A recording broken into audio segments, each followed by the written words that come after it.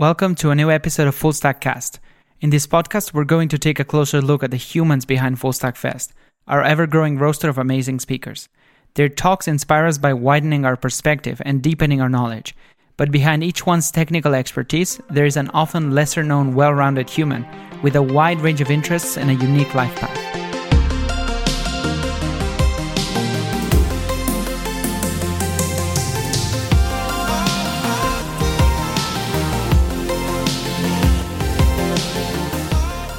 Full Stack Fest is an inspiring conference about software. It's happening on the first week of September in Barcelona, and it's organized by Codegram, who also produces this podcast. I'm your host, Chus, and today's guest is Sarah Drasner. Sarah is an award-winning speaker, head of developer experience at Netlify, and Vue core team member. She's also giving a workshop about design for developers the day before the conference. You can check it out at fullstackfest.com.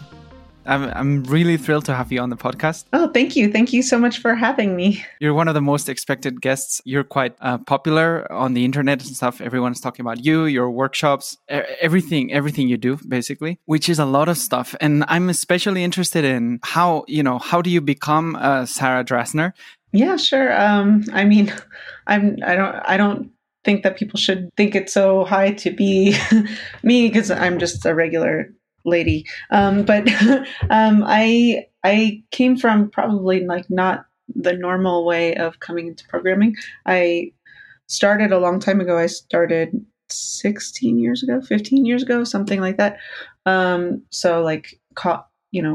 age. I was doing work for the Field Museum of Natural History in Chicago, and I was a scientific illustrator, so that meant that I drew snakes and lizards for encyclopedias.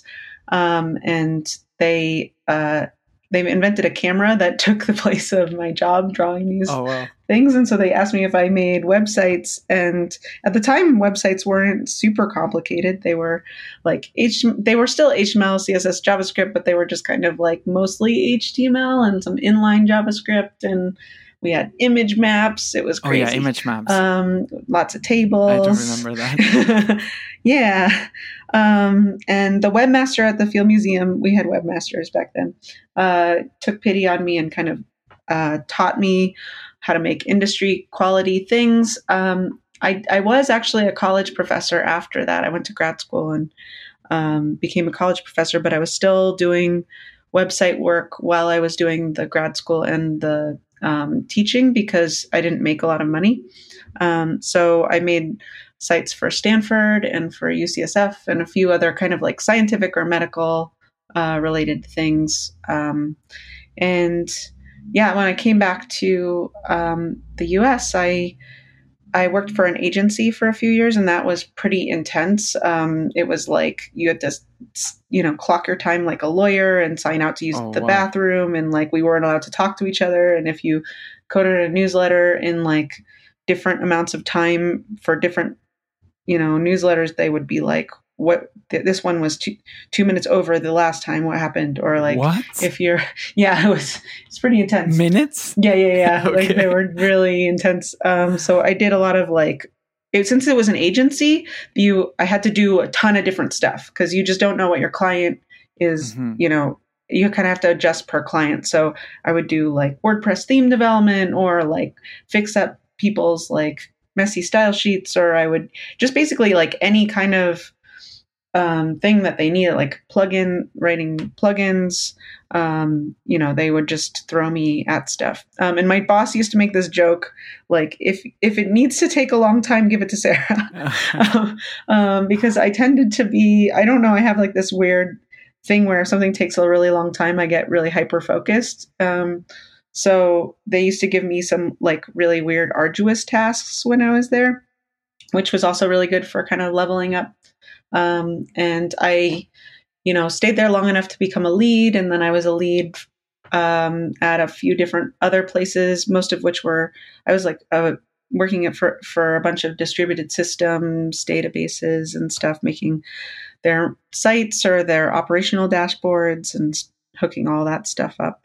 And then I was at Trulia or Zillow. Zillow and Trulia are the same company. And I managed a lot of like front end components for them, and kind of like, if the kind of thing where like if you change one thing, it like affects 4,000 other things.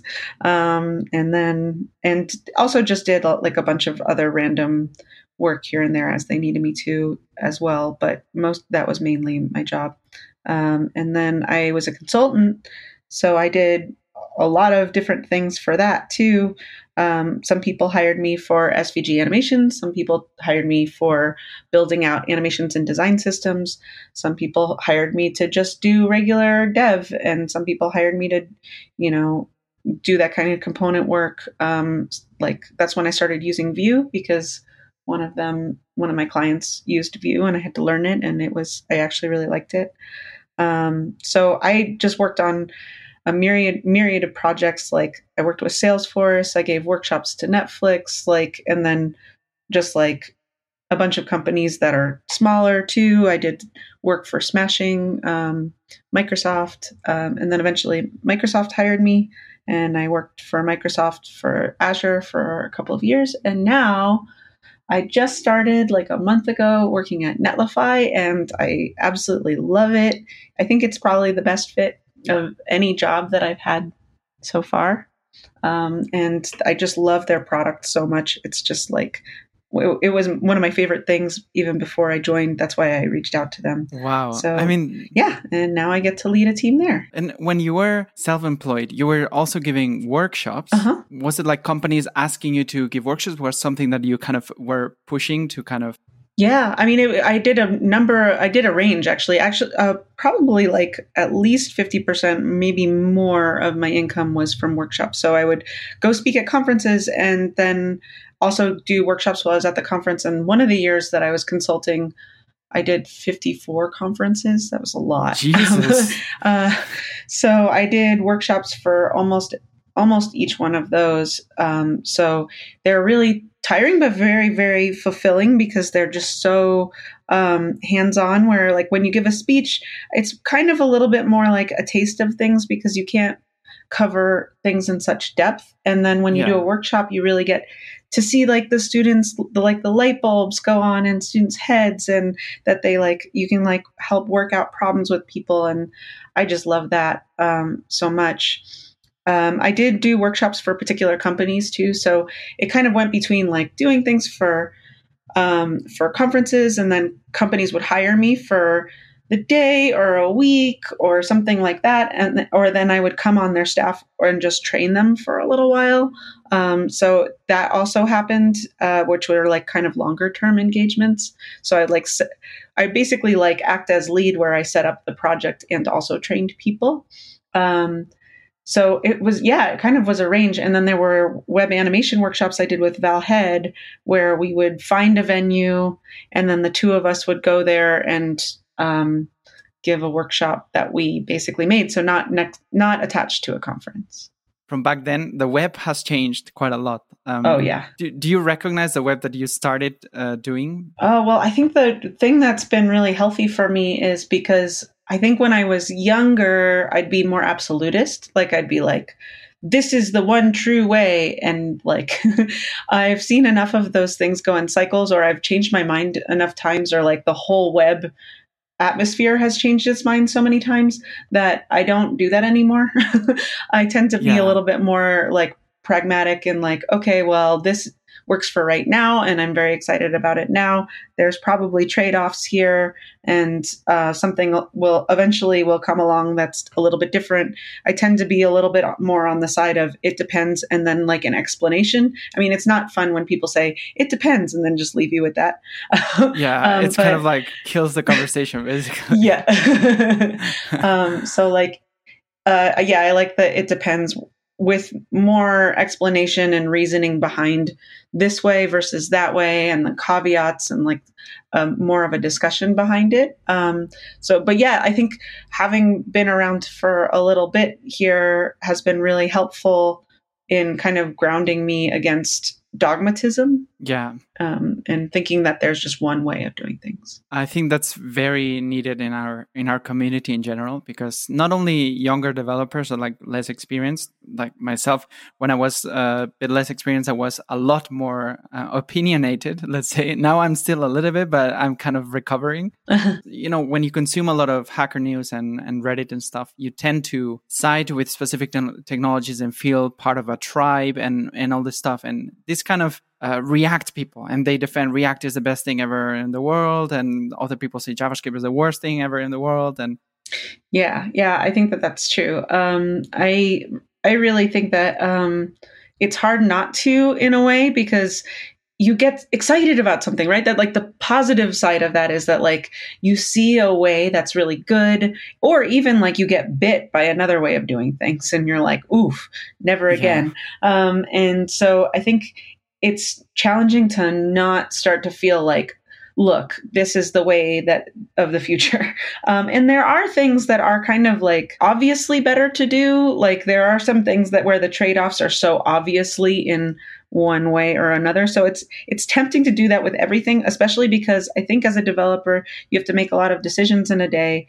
And there's a thing called decision fatigue, where you get kind of tired of making decisions. And so if you can think in those ways, it's really, it's really elusive, because you're like, oh, like if I can just think of the one true way for everything, I won't have to make so many decisions in a day, and I can just build things really quickly. And that's why we end up with like pretty opinionated frameworks and stuff too, because sometimes that's better. Sometimes it actually helps us go faster. But the problem in that can always be that if you get too dogmatic about something where there just are trade-offs or there are multiple ways of working, you can shut people out, you can make people feel unwelcome, you can actually start to ignore some things that are positives that you can learn from. A lot of the frameworks are like actively learning from each other, and that's a good thing. That's like, having some, difference in framework land, and then also some things where people are going, hey, that's not such a bad idea. I mean, Vue is pretty much like, Evan like looked over a bunch of frameworks and was like, I like this part, and I like this part, and I like this part. Yeah, with Vue, I had the same experience. Like I just saw it relatively recently, and I was like, wow, I actually do like it. But at the beginning, I was also kind of guilty of, I was kind of trained in ClojureScript with Omnext and this kind of philosophy. And then when people talked about anything else, I felt like, no, it can't be that good. And then I had a look at Vue and I'm like, oh, wow, this is really good. It actually reminded me that I'm also getting old and a little bit like, there's things to learn and I don't know everything. Basically, I don't know almost anything. So it's not like a relation. We don't have to be monogamous with all of the tools. Yeah, exactly. I mean, I had the same kind of point of view. I was doing all this React dev, and then when I got hired for this project, I was like, ugh, I don't want to learn another framework. But then I started working with Vue, and I was like, oh, I really like this. It's like super legible, and I know where everything is immediately and stuff. And I think the thing that I always hear compared is the syntax, and that's such like a low kind of level of things. Like when you're really working with the frameworks, the syntax tends for me not to be the thing that you really start to pay attention to. It's things like reactivity or computed properties or using watchers, like stuff like that are like really change my experience as a developer, like working with something that's reactive versus not, or like understanding how caching works with computed properties is like a way bigger thing to me. And I don't feel like people really have that discussion because they just look at you can see the syntax super fast, right? And so that's something that you can like lock down on super quickly. But I think that's true. Like when I first heard about Svelte 2, I was kind of like, oh, not another one. I don't have the time for this. And like then when Svelte 2 came out and a lot of people were kind of talking about it or angry, I went and looked and I was like, this is cool, and it doesn't like hurt me working with Vue to think Svelte is cool. So I think that there's a little bit of a false dichotomy when we talk about these things. I think, React is wonderful, Vue is wonderful, Svelte is wonderful. There are reasons why I like there are particular things that I enjoy about one over the other, but that's an it depends kind of thing more than a you should all go do this kind of thing. I think an important idea is that sometimes when you feel there's so many frameworks, the first idea you get is that they are opposites of each other and they have made decisions specifically to be like different. But actually, in reality, it's just very organic. Like someone made something, then someone made something else inspired on that. Then these ideas kind of feed back into the first framework. And it's kind of, a lot of times it's not just like choose your path. It's more like these paths are all like intertwined anyway. Yeah. I think that's absolutely right. I mean, there's some stuff where there's like, when I think about, kind of like abstractions, there are some things that you feel comfortable with being abstracted away and some things that you don't want abstracted away. And that's probably going to change per developer. So there are some like personal preference keys in there, but yeah, like making sure that, when we communicate those things, that they're not super dogmatic. And then I guess even this part is like it depends. There are some things that it is helpful to be more dogmatic around. I think that's where like Prettier comes in.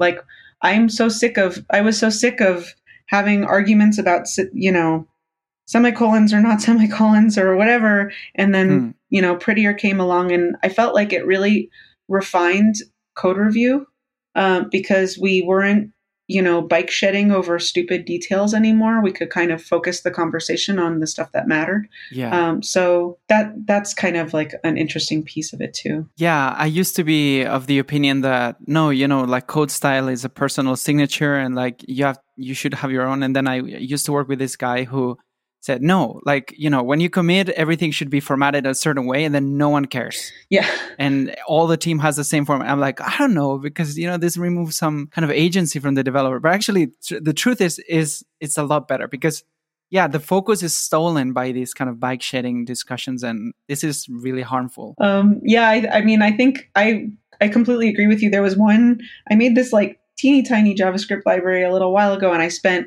forever like hand formatting it and like making everything like amazing. And then like when I put it out, people were even commenting like, what nice code formatting. So when Prettier came out, I was like, but like I make it so nice. It was kind of like a personal point of pride for me. And then I started working with it in code bases where I was highly collaborative.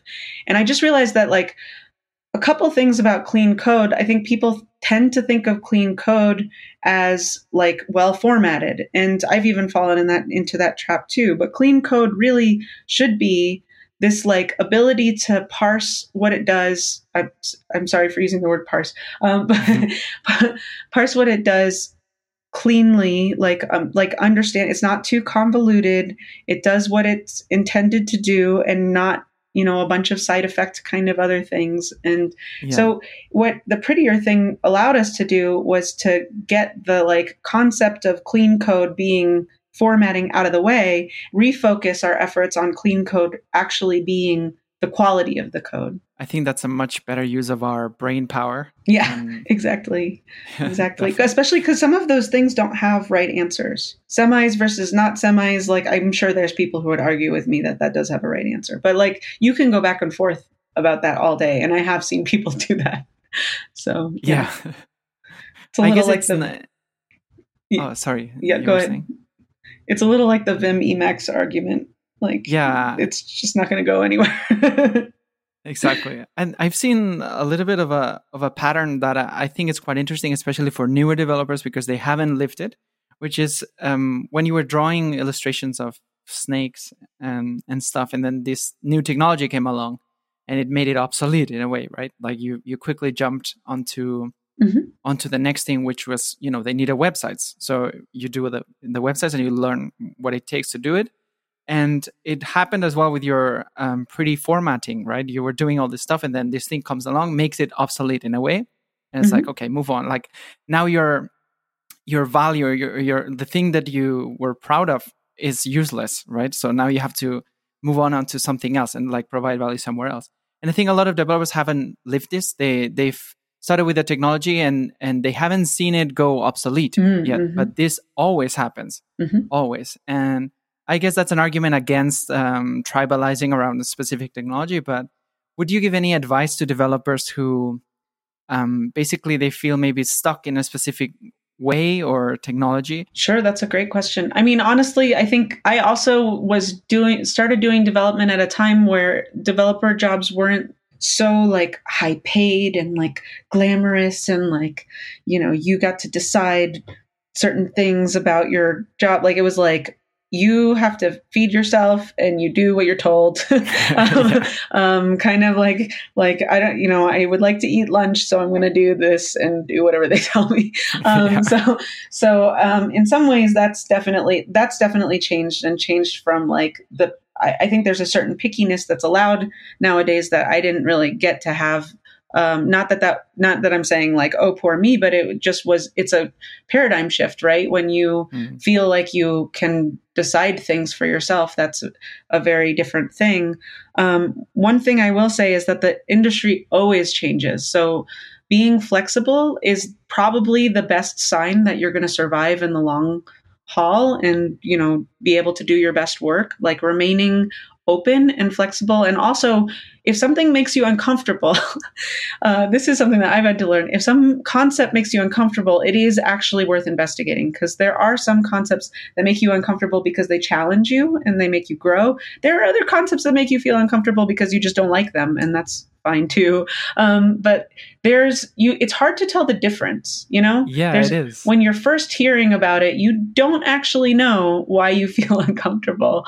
So I would say always, putting aside a bit of time to explore if you can. I know that some people have like families and they can't, they don't have a lot of spare time, but if you can set aside time to learn and explore and grow, you're actually in a better position to kind of stay in this industry, to grow in this industry, and to kind of survive all of the ebbs and flows that will come up. Because sometimes crazy things come out of nowhere and you don't expect them. And in order to stay current, you have to kind of like allow your ego to take a back seat to learning. That is really, I think that's probably the best advice I've ever heard on developers and like development.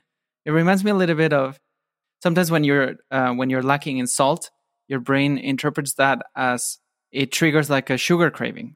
Okay, but you're lacking in salt. And this reminds me a little bit of like when developers don't know something or feel like something is a little bit strange or they haven't heard of it, they confuse it with something being bad or unnecessary. Like their reasoning, I guess, is like, if I haven't heard of it or I don't know what it is, it's probably not needed or it's bad because I'm a developer and I earn my wages, I think you're like bugging the brain. I mean, that's the salt sugar thing is a really good metaphor. That's really well stated because, yeah, there are some things that we tend to believe or think or convince ourselves. There's tons of different ways that we lie to ourselves. So like one of the biggest things that I've talked to people about in, some of the work that I've done, and when people like, kind of when we talk about, development, is that people think that there's a right brain, left brain, and they've done lots of studies to show that that's not true. That actually your brain doesn't do right brain, left brain. And actually the kind of the opposite is true, that the more you use your brain in myriad ways, the more synapses you create and fire across, and the more you're able to actually do a lot of different creative problem solving and makes you better at more things. So they're actually finding the opposite to be true. And so what I've noticed used to happen a lot, I haven't seen it as much lately, and I hope that people don't do it so much, is that people will they'll say, oh, I'm such a bad designer, as a way of saying, oh, I'm a really good developer. But really, that doesn't mean you're a good developer. You're just a bad designer. Your brain isn't like a pendulum that swings up and down and goes further one way or the other. You can learn different tasks. And I think the reason why people say stuff like that is, well, sometimes it's to put down other people that might be good at crossing boundaries. But it's the other thing about it is that people try to convince themselves that they're not capable of more than one tasks, right? Like it simplifies everything if you're just like, I'm only good at this one thing and I never have to learn anything else. And that can be true. Certainly if you deep dive into something, that's really wonderful. You get to know that really well.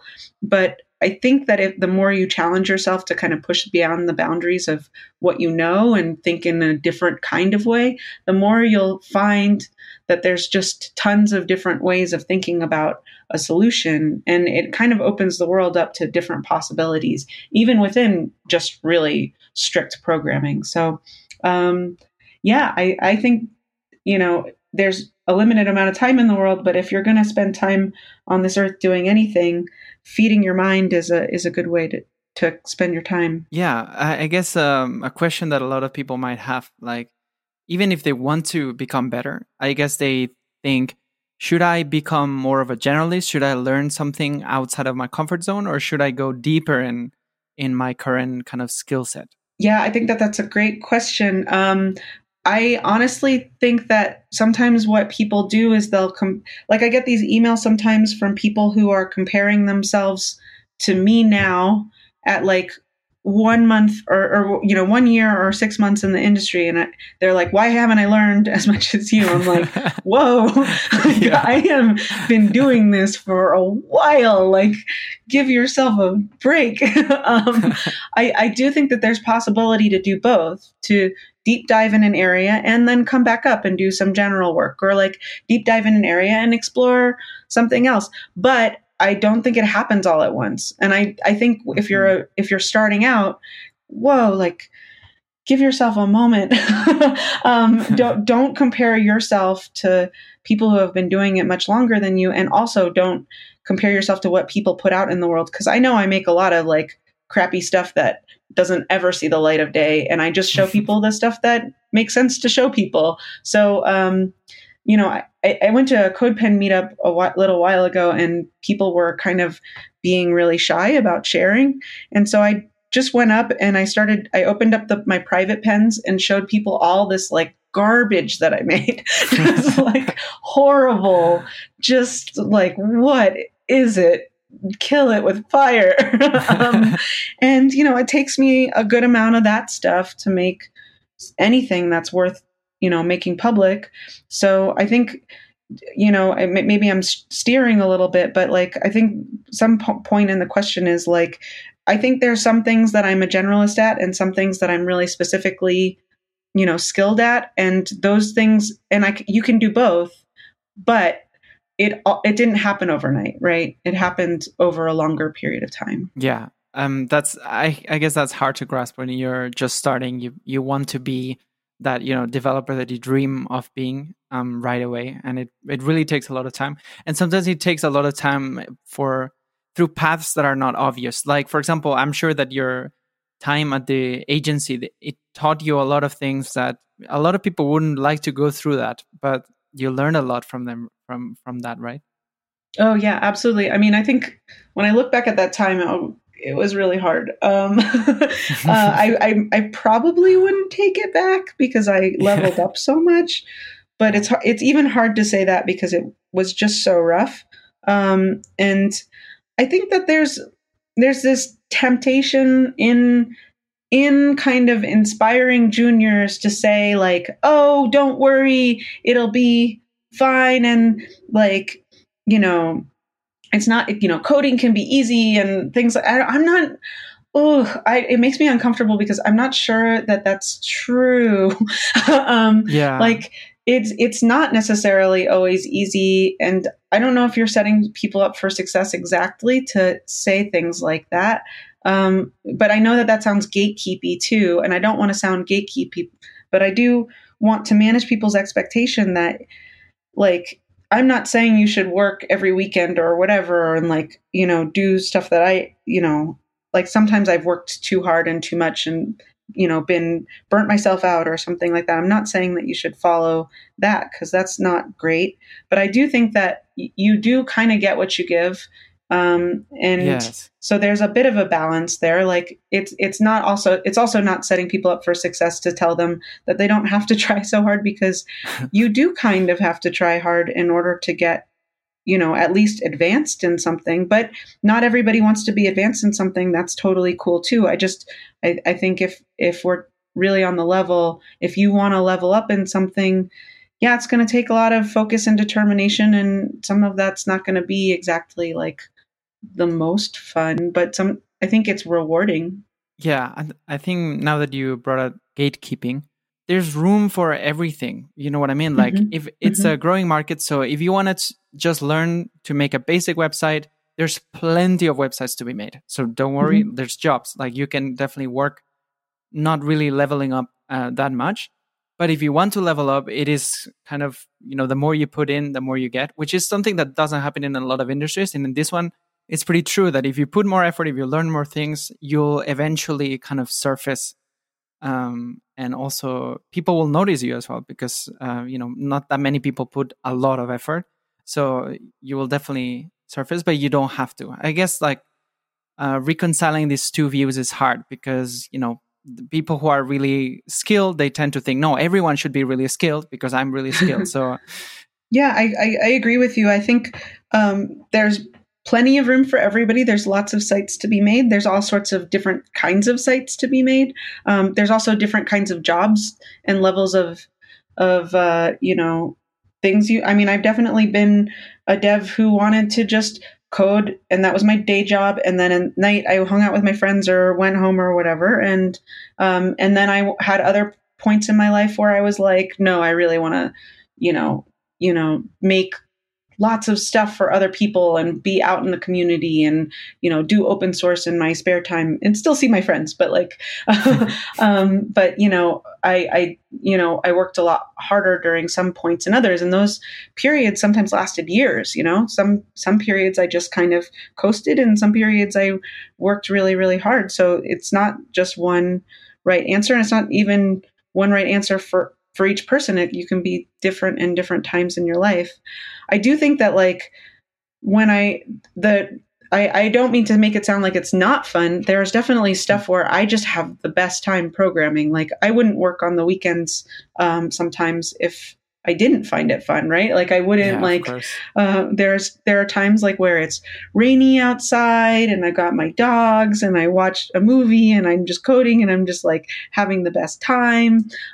So it's definitely not to say like hard work isn't fun because it can totally be just wonderful. But yeah, it can be a commitment, and you do have to kind of see it through sometimes, and that's a piece of that as well. I think you touched upon an issue that a lot of people are living in their own skin, which is this balance between coding and the rest of life, let's say, and avoiding burnout and like keeping motivation high. Because I've experienced it myself. Sometimes I'm like really all in. I code a lot, then suddenly I feel like kind of burned out or like lack of motivation. I don't know what to do. I don't know what to try or like to experiment with. So how would you advise like a new developer about balance and burnout? Yeah, no, that's a good subject matter. I think for me personally, and I can't speak for other people, I tend not to burn out because of too much work. That doesn't mean that other people won't. That's just how I'm built. I don't tend to burn out. Just like the woman I worked for who said, like, if you need something that takes a long time, give it to Sarah. Like, I don't mind working long hours. What I do get burned out on is when I'm not aligned with the reasons why. So if I'm working heads down on something, or I'm working very hard on something, or I'm, doing a ton of stuff, if people above me can't give me a good reason why I'm doing it, I burn out super hard because I'm just not aligned with goals, and I feel like the work is pointless, and it makes me kind of it makes me really frustrated because I feel like the very base level, it should at least be about communication.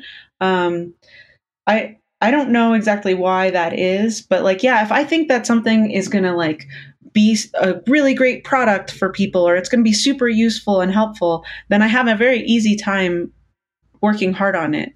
But if I feel like I'm being taken advantage of, or we have no idea why we're doing this, we're just doing it because someone said so, I just start to really lose focus, lose attention. I start to feel really depressed.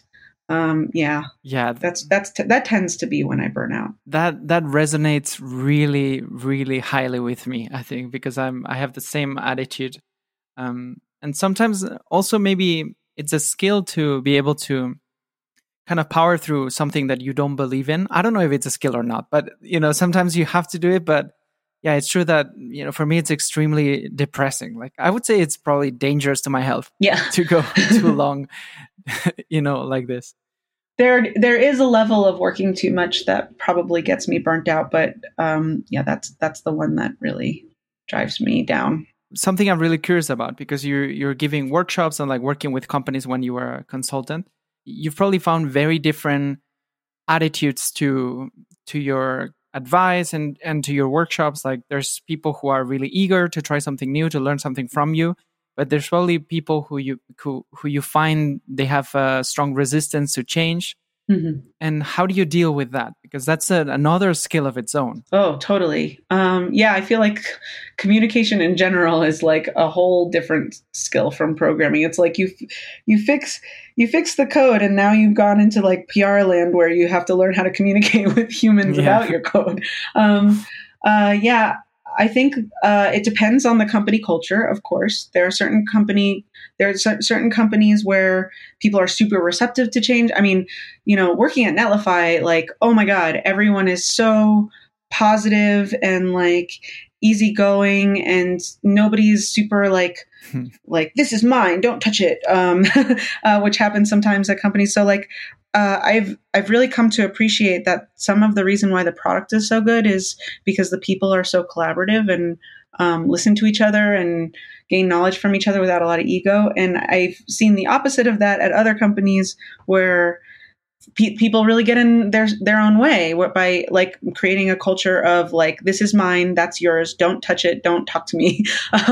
Or like people really resistant to change, people unwilling to listen to each other's opinions. Sometimes I got called in as a consultant, totally like just to like settle arguments between teams who had a hard time communicating.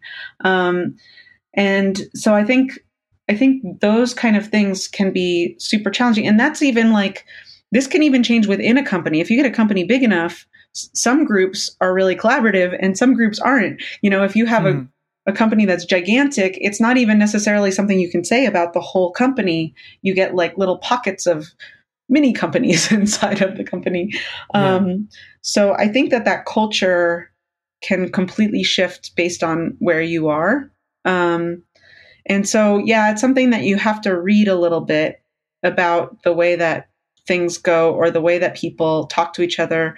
Some places, sometimes it's not necessarily a good or bad. It's just different, right? Like there are some companies where people are more straightforward and some companies where people use more qualifiers. So one example would be like, I think we needed this change versus I really like the way that we had it before, but I think we needed this change because this is happening and maybe we can change it in the future. Like neither of those are wrong and they convey the same thing, but depending on the company culture, you can have two ways of talking.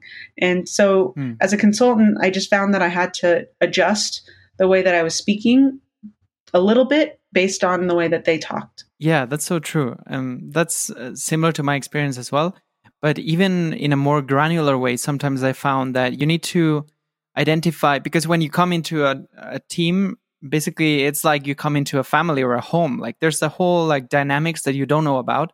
You need to figure out who is who, like who cares about what, and how how do you have to talk to a specific person to kind of satisfy what they want, right? So maybe someone cares about maintainability. Maybe someone cares about, something being bug free or something like that, right? And you have to kind of sell it in a different way. Oh, yeah, totally. Yeah. And that's different from when you're at a company and you can kind of, you start to like have your like work wife and like, you start to have like the people that are your like usual suspects of, people that you can kind of talk to and trust and depend on and stuff.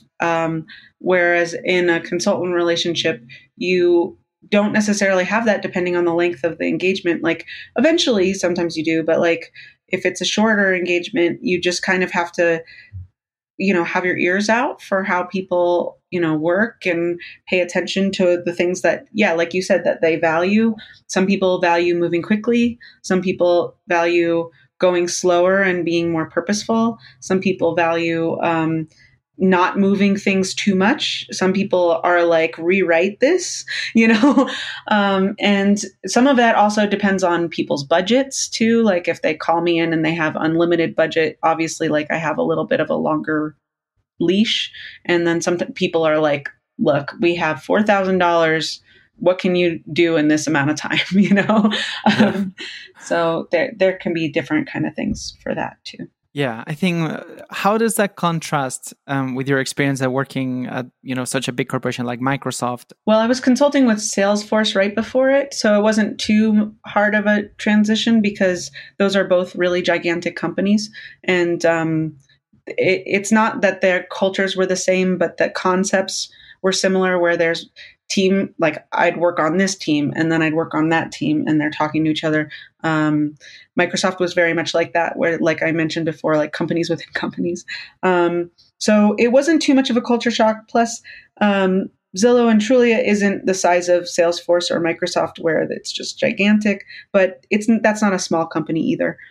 So past a certain point, it's the same kind of thing where you've got a liaison between groups and get people's feedback and, get kind of sign off. I think there's like more sign off that happens in those bigger environments than in a smaller environment. If you want to make changes, you have to get buy-in from more people. And there's kind of more of a concept of selling your idea before you implement it at bigger companies, where smaller companies, you still do that a little bit, but it can be a little bit more collaborative because you can gather everybody in a room and be like, what do you think? And they can be like, I like it, but I don't like this part. And you kind of iterate. Whereas in big companies, if you're going to make a major change, or if you're going to, do a larger project that takes time, you do need to like go up and get buy-in. And like sometimes the idea changes in the time that you comes back down to you and you're like, wait, this wasn't the thing. So that can be kind of like a thing, or the timelines can be much longer because they have the money to do that. So that like kind of like an interesting thing that happens is that they're like, let's do this in like a few months or something. Whereas like a tinier company's like, we can't have it in 2 weeks. Like, wait, what? Like, I consulted with like a company that was like 7 people. And like, if you couldn't do it quickly, like what's going on there? Because they didn't have a lot of money to kind of burn on sitting around and thinking about things. Yeah. So I think it also, it can affect the speed of things as well. So yeah, I think that those things can totally change based on the company. Yeah. I wonder also how was your experience managing people as well? Because a lot of developers, they maybe aspire to be team leads, or they totally don't want to manage anyone. And do you think there's, any kind of good synergy between managing people and coding? Yeah, totally. When I was there are some jobs where I was kind of more of a lead, or like hybrid, where I was managing people and also still coding. So a lot of the jobs that I had were like that. Trulia and Zillow was like that. And the kind of distributed systems jobs I had before that were like that. When I was at Microsoft towards the end, I was doing I was doing IC work for a majority of the time and was promoted towards the end. And then I was doing a little less of the IC work and kind of doing more managerial tasks. And then at Netlify, I'm doing kind of more of the like leading, but also doing some work of my own. But I think managing engineers is always really interesting, and I think it's the kind of what's kind of interesting about it is that you have all of these articles all around about like how to do this technical concept, but we don't have a lot of articles about engineering management. And I think that there could definitely stand to be more of them, and people could stand to share, because people basically what happens is they're like, you're such a good engineer, now become a baker. Like it's like a totally different skill set. That makes it a little bit challenging, but I also see why there aren't articles like that, because you don't want to be divulging things about people in those articles. Like, it's harder to share learnings about a human than it is about a code base. One thing that I try to do with my employees is to be fairly transparent about the reasons why I'm making a change, or, adjusting things, or we're working on something. Just because, knowing myself, if I'm not, like I said before, if I'm not aligned with the why, I don't appreciate that. Like, I can do better work if I understand what the trade-offs are and what the context is. Another thing is, when I was working at Zillow, this is kind of funny. I used to nerd swipe people to get work done sometimes. If people on the podcast don't know what nerd swiping is, it's like when you're just kind of the Webpack build should be doing this, but it's doing this other thing. Isn't that weird? And they'd be like, no, I don't have time for this. I gotta do this other ticket. And I'm like, wait. And then they're like, wait, why is it doing that? And I'm like, yeah, I don't know, but it's okay. You don't have to work on that right now. And then they'd be like, damn it. And then they go checking them. So that might be a kind of evil way of managing, but it also does the thing of making people interested on their own rather than me authoritatively telling them to do stuff. I usually get more interested when someone treats it more like a puzzle than if somebody's like, I'm your manager and I told you so. So I tend to lean into that kind of thing, or just being transparent about why it's valuable. This is such a great trick. I think the magic words you said is, you don't have to work on this right now, because that really triggers me into puzzle mode. It's like, oh, no, I want to do it, because it's not what I'm supposed to be doing. So. Yeah, it's up to you. You don't have to. And truthfully, I would have done it, I can cover stuff too. So if no one wants to do it, sometimes I'll do it. But yeah, there are probably other better ways of doing things, but I tended to do things that way because I do tend to kind of think about what I would want as an engineer when I manage. And that's how I work. So I think it tends to be, it's a shame, is what you said about, when an engineer is really good, then they promote them to baker, manager. And there's all these self-taught bakers in town. You know what I mean? Every engineering manager is self-taught completely. Yes. So it's it's a shame. It's basically hit or miss, if you figure it out, great. If not, you're a terrible manager. Yeah. And I was talking to my friend Sarah Vier recently, and she's like, I never want to go into management because I don't want to mess up a person. And I think that's a really good reason to not want to go into management. It can be challenging because humans, unlike code, are non-deterministic. If you have a function, you have a well-written function, you're getting the same results every time you run it. With humans, it doesn't necessarily work that way. Some days they're really tired. Some days they're really excited. Some days they feel super motivated. Some days they're dealing with personal issues, and you don't necessarily even know. But I think as a manager, the only thing that I've really figured out is being communicative and also letting them know what my failures or preferences or whatever are, so that they at least have some tools to work with me. One thing I tell my employees is that I really value one-on-ones, and I think that it's very important for them to have time. That time is for us to talk about their career and growing them, and not all the other time is about the company, right? But that time is their time. And one thing that I've noticed about myself is that if somebody brings a problem to me in a one-on-one, I immediately try to fix it. And humans don't always want you to fix things. Sometimes they just want to vent. So one thing I'll tell them is if you come to me and you have a problem and you want to vent, just let me know that this is venting time, because then I'll listen. But if you don't tell me that, I'm just going to try to fix your issue. That's a really good advice. So yeah, and maybe just like knowing your limitations a little bit, which might only come from doing it wrong. And how do you deal with kind of conflict in a team? Like, for example, when someone is against a technical decision you established, or maybe they're kind of hesitant. Maybe they don't think it's the right thing to do, or yeah. I mean, I think so if it happens in a PR, I tend to like the conversation goes only so long before I'll be like, okay, this method of communication isn't immediate enough, or you can't, like, you get some mirror neuron things that happen when you look at someone's face that are a little bit devoid of empathy if you're just typing into a screen. So if it's like in a code review or PR and people are getting really heated, it will only go on so long before I'll pull them both off and say, like, okay, let's all meet in person and talk about this, and then we can kind of suss things out a little bit better. Usually that yields pretty good results.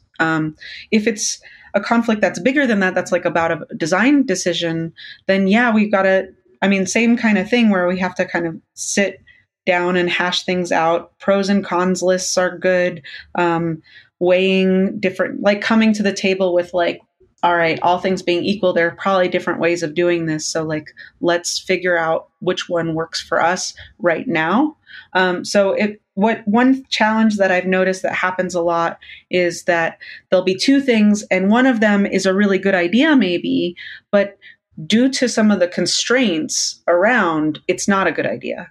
Mm-hmm. And so, like it's this kind of like evergreen project, perfect world scenario. Someone coded something over the weekend and it was so cool and fun, but like for a large company where everyone would have to have buy-in, and you're basically telling everybody that you're going to dump a new framework into an old existing code base because you liked it.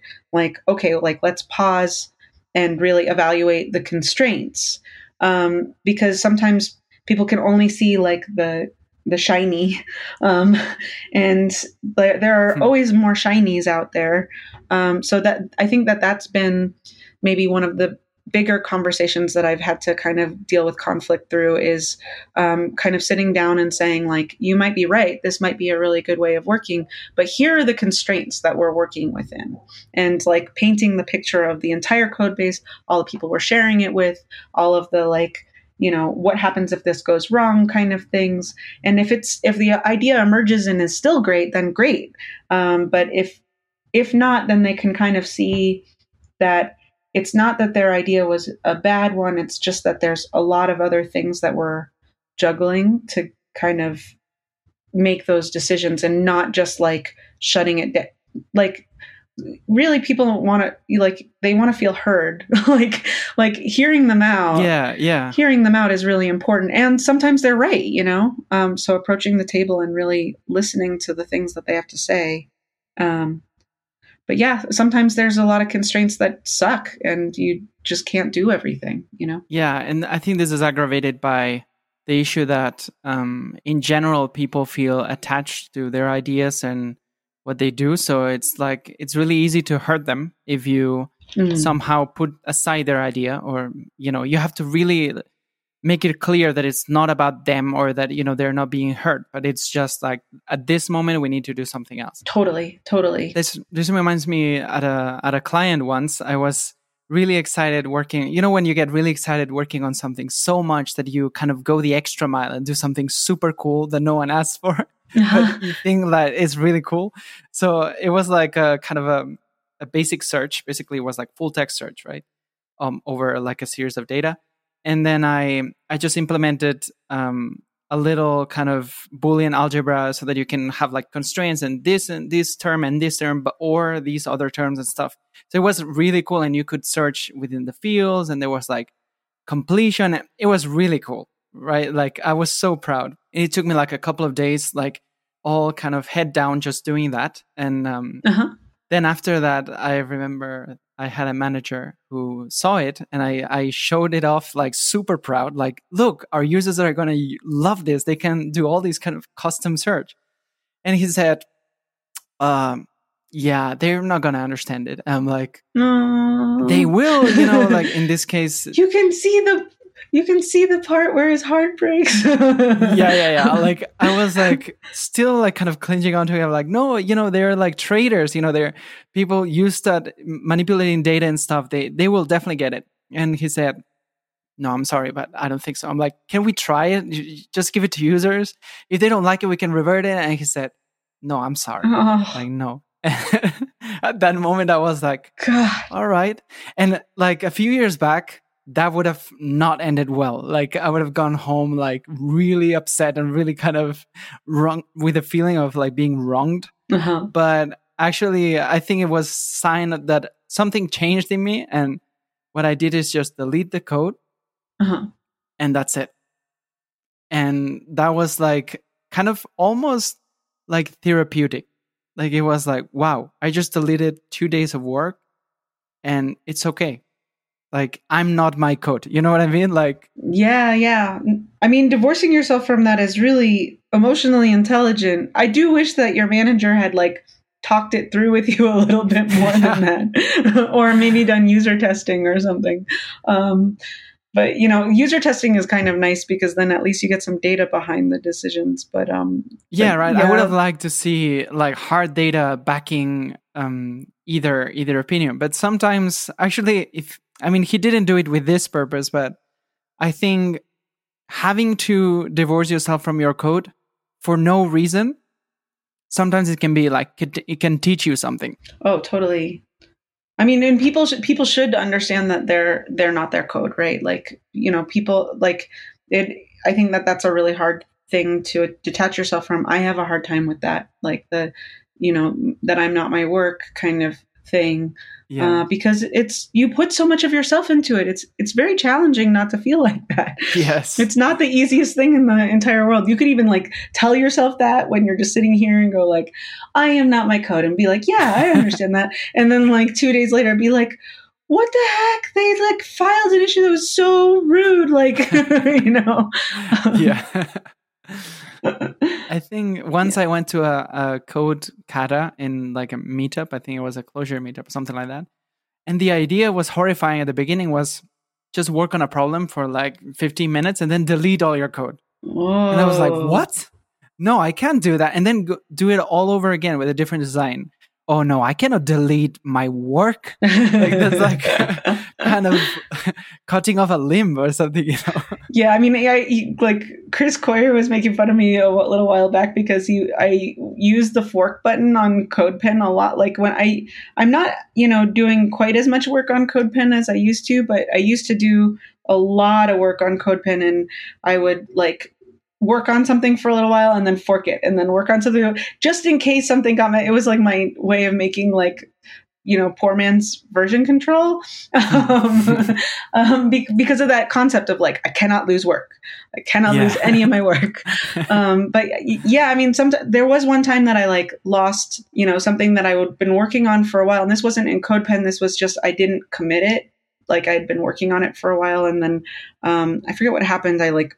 My computer died or something like that. And I was really upset, and then I re-implemented it, and it was actually better than the first time I wrote it.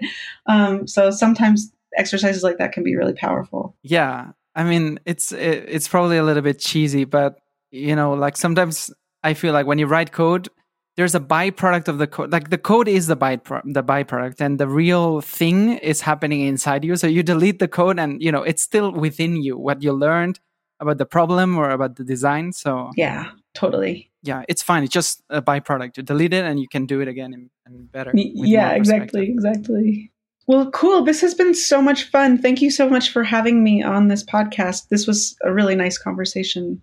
Yeah, I think it has a lot of actionable advice that usually you don't see in like a lot of blog posts.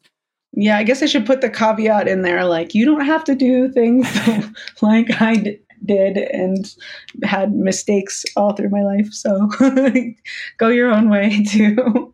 Yeah, that's important to note as well. Like everyone has to build their own path. Cool. So thank you so much for making it, and I'm really looking forward to seeing you again in September at the conference. Yeah, I'm excited for Full Stack Fest. That's going to be so great. Yeah, I'll see you in September. Yeah, have a good one. Thank you so much. Bye. And to our listeners, I hope you've all enjoyed this episode. If you want to see Sarah on stage or sign up for her workshop about designing for developers, you can go to fullstackfest.com. Until next time, and see you all in September.